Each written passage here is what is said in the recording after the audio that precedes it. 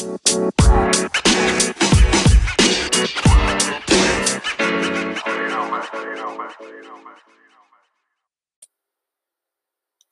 friends in English 347 and welcome to week 5. I'm going to start off this week by giving you a couple of presentations from your classmates, fellow classmates. The first one is a video by Kayla Swain on the poem After Great Pain, A Formal Feeling Comes. I think that's the one I recited to you. And the next one is going to be a podcast by Megan Carter on the poem I Heard a Fly Buzz When I Died. That's one of my favorites. Great 19th century deathbed scene poem. So anyway, thank you both, Kayla and Megan, for those presentations. Hopefully they're helpful to you in your reading of the poems. And this week, my presentation here will be quite short. Again, this week, next week, while we have the presentations, I'm going to let your fellow classmates take over that part, and I'm just going to sort of guide you through the week. The week after that, we'll be looking at Dickinson's letters, specifically her master letters, which are quite interesting and unusual. And then after that, the week after that, we'll be looking at contemporary representations, inspirations after Dickinson. All works of art. We're going to look at literature. We'll look at a lot of poems. I'll have you look at a lot of poems. I'll have you look at some artwork, some visual artwork, and some music. Listen to some music as well.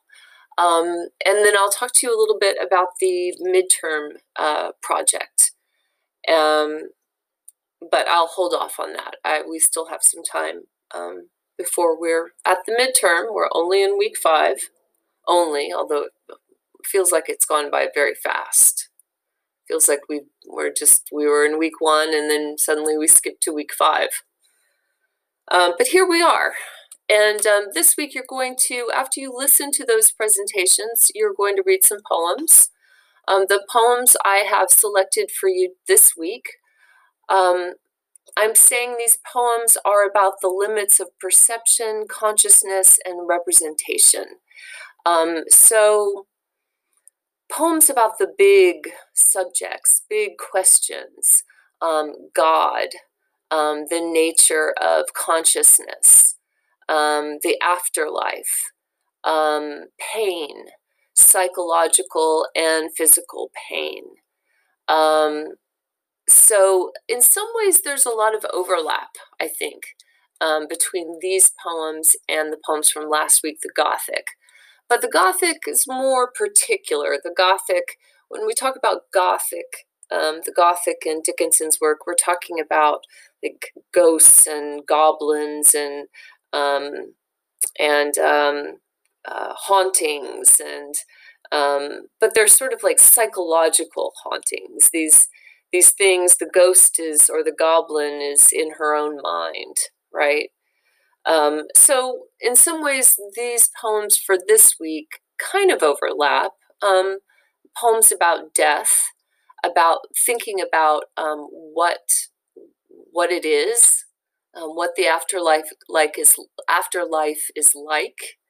And at least one of these poems, Dickinson is actually speaking from beyond the grave.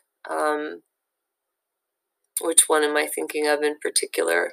I'm thinking of I Heard a Fly Buzz When I Died, right? The one that Megan did her podcast on. So, yeah, they're all about the mind and the nature of the mind and the nature of consciousness, the nature of God. I think it's been fairly well established by now that Dickinson was profoundly agnostic in that she was ambivalent about the nature of God. I think she went to her grave profoundly agnostic. I don't think she she knew. I think that's what part of her work was all about, was about trying to know and understand the divine and the nature of the divine. So those poems, some of my favorites here. I'm going to have you read chapters 7 and 8 in These Fevered Days. This will take you through Dickinson's relationship with Higginson, Thomas Higginson. And yeah, I'm finding actually that the book, I assigned it without having actually read it. I just sort of thumbed through it. So I'm reading it for the first time with you all. And I'm finding it's going really well with the poems. I hope you find the same, and I hope that you're finding it interesting. Actually, I think the chapters that we'll look at this week, one of them includes some photos, which are really interesting. Again, you can always, take a look around the Emily Dickinson website, or museum website, and you'll find a lot of great photos all about Dickinson, the Dickinson homestead, and the town of Amherst. So that's it. So These Fevered Days, chapters 7 and 8, and then you'll write your reading response for this week. As always, I'm here if you have any questions. Just shoot me an email. I've got Monday afternoons from 3:30 to 4:30 for you to meet with you on Zoom if you ever need to. So just let me know. And I hope you have a great week. I'll talk to you next week. Bye-bye.